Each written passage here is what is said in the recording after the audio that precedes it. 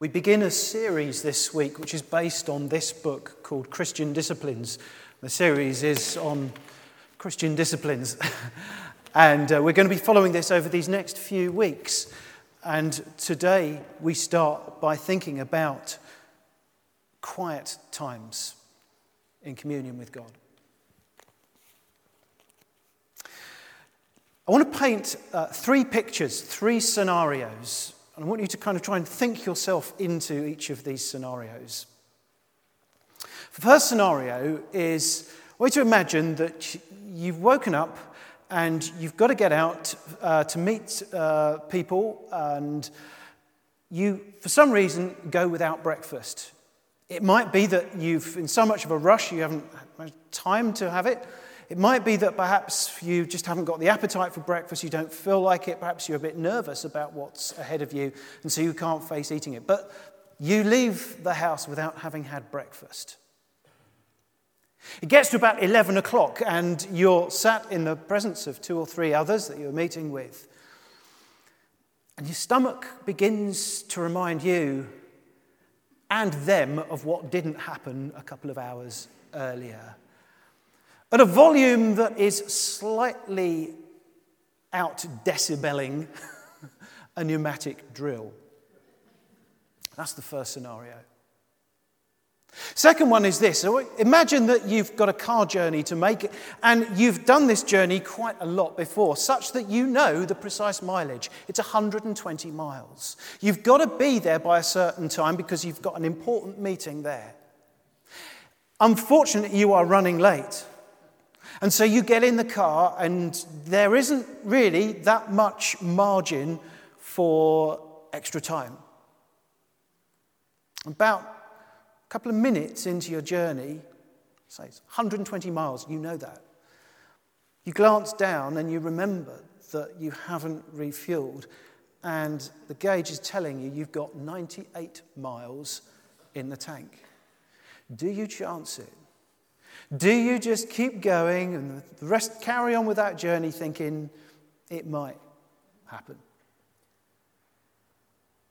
Third scenario is it's first thing in the morning, you're in a bit of a hurry, and you grab your phone. It's plugged into the charger.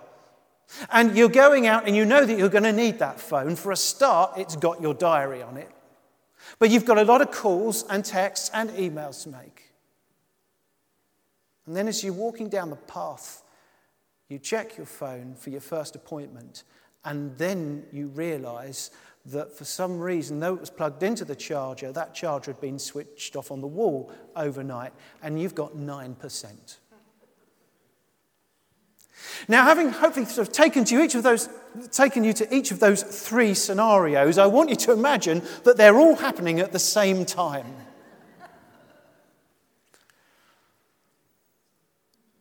That's what happens when you don't pray. You run in on empty. And all the time you can't relax because there's this sense that something's not quite there that should be there, that could be there, but it's not. C.S. Lewis wrote this. The moment you wake up each morning, all your wishes and hopes for the day rush at you like wild animals. And the first job each morning consists in shoving it all back, in listening to that other voice, taking that other point of view, letting that other, larger, stronger, quieter life come flowing in. We shouldn't try to reduce things to formula.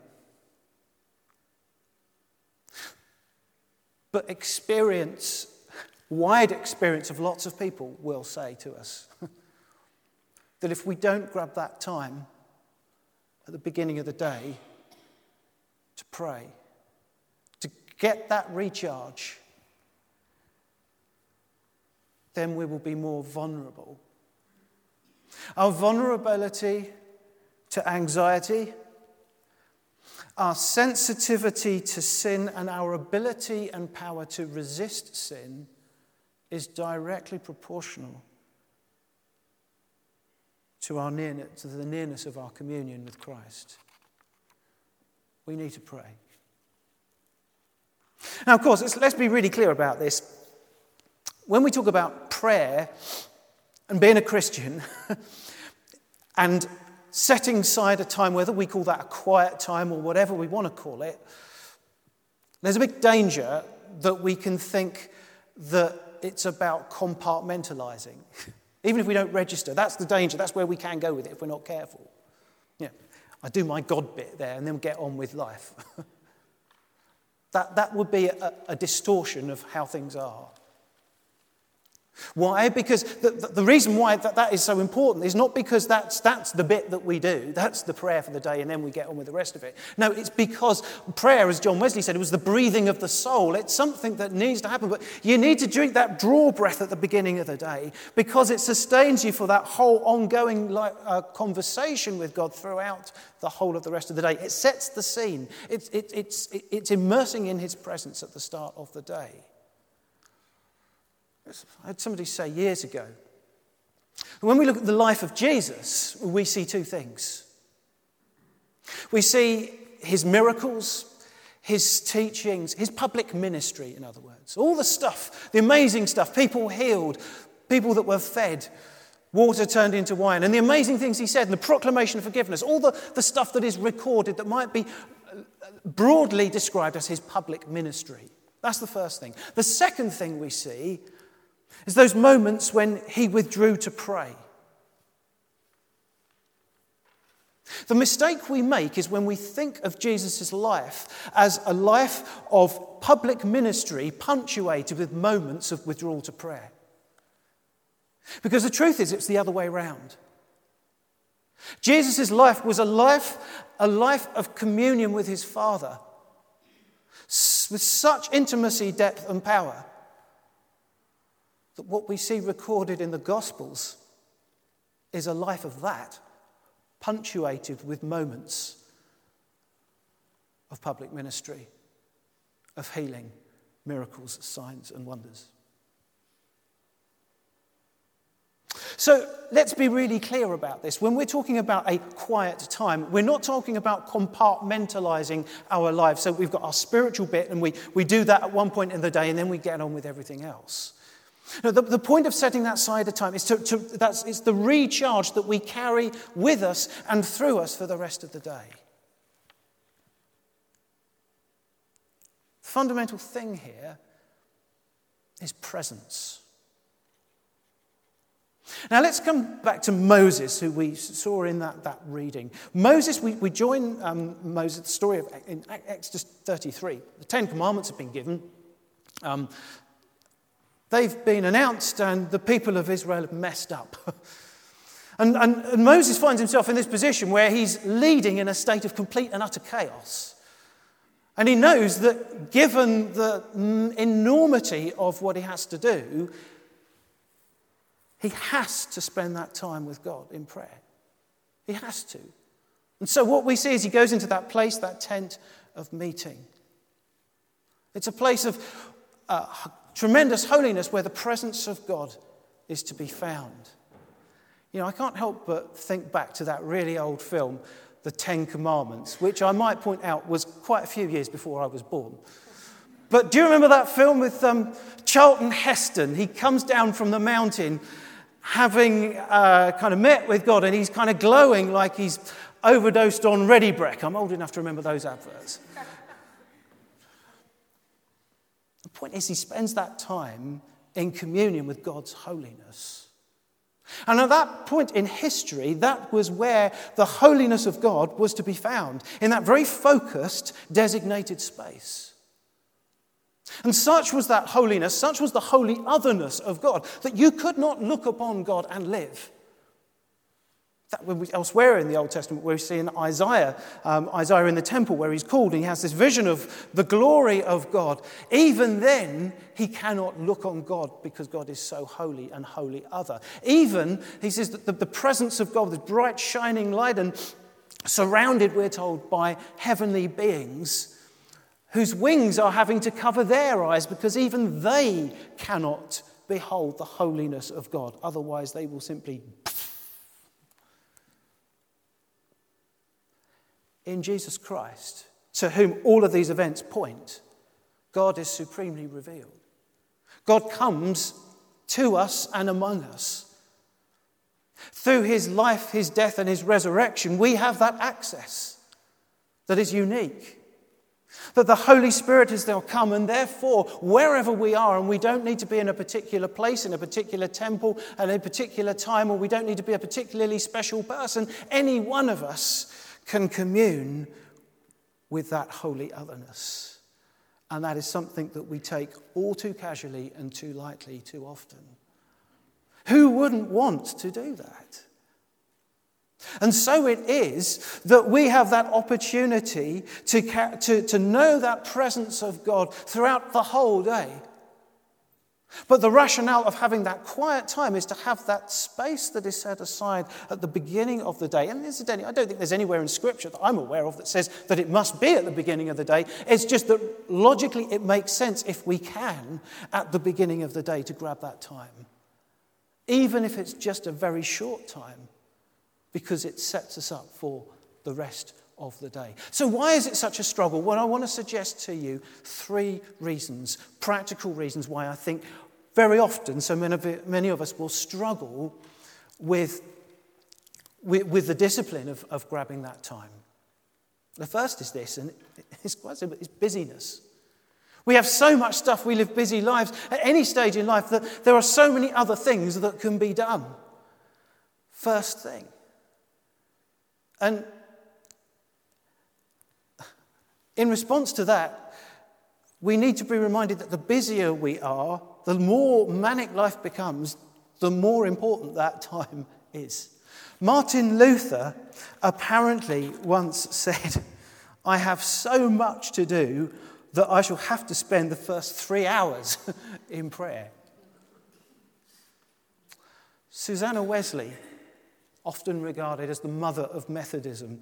She was the mother of John and Charles Wesley, plus 17 others. She had 19 children. 19 children. And this was in the days before nappies and washing machines and Mumsnet and all the other stuff. Yeah, she was there for 19 children, and she had a way of praying. She would take her apron and she would lift it over her head to do 2 things. One, to signify to all of these 19 children that was her time when she was in prayer.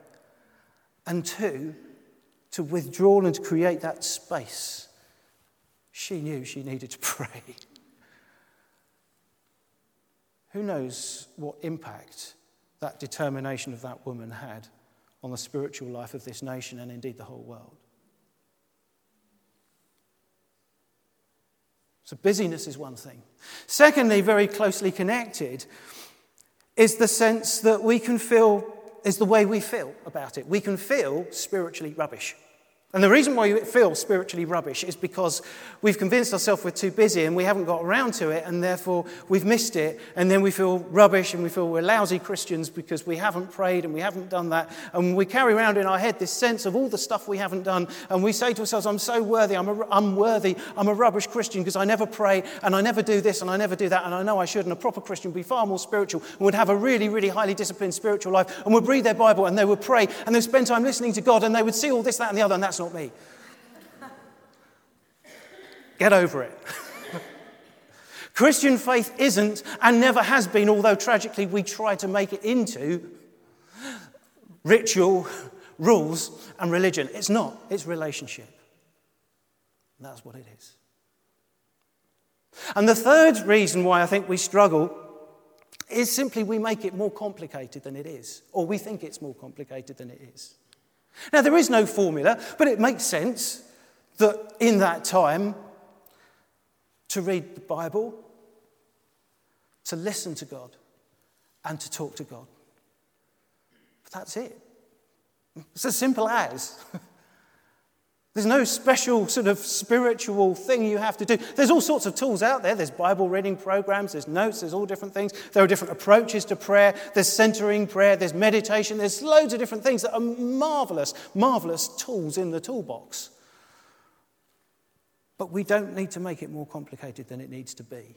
It boils down to one simple truth. That is in any human relationship, whether you're talking marriage, whether you're talking friendship, whether you're talking neighbours, whether you're talking family, that if you're going to grow in a relationship with another human being, it ain't going to happen if you don't spend time with them. It won't. Why should it? We need that time to pray, to talk, to listen, to read God's word. In an old song that was written in the late 60s, 1970s by Ralph Carmichael, said this: "Far from the rapid pace where God can soothe my troubled mind, sheltered by tree and flower, there in my quiet hour, with him my cares are left behind. Whether a garden small or on a mountain tall, new strength and courage there I find. Then from this quiet place I go to prepare to face a new day with love for all mankind." I want to leave you with one last image. I'm going to grab a glass for this. It's not a magic trick, by the way, so don't get excited. I'm going to pour some water. For the purposes of this illustration, that glass is you and me, and the water is whatever we fill our lives with. We set out the beginning of the day. Susie, could you just give my hand a gentle nudge? Bit harder. Bit harder still. Go on. There we go. Thank you. What fills out just then? It's not a trick question. Water, because that's what's in the glass. If it was full of milk, milk would flow out. If it was a cup of tea, it would be tea. The point is, and forgive me, it seems like it's screamingly obvious, but the thing that the vessel is filled with is what will fill out. Now get this, every single day of our lives we face knocks. We do. I've never known anything such as a perfect day, literally. Something will go wrong. Might be tiny, might be massive, but we have knocks. The question is what flows out? When those knocks come? Because whatever our lives are filled with will be the very stuff that flows out. Christ gives us that gift, that opportunity to be filled and to go on being filled with his presence, with his power, with his Holy Spirit. My prayer is that we will do that just now and every day.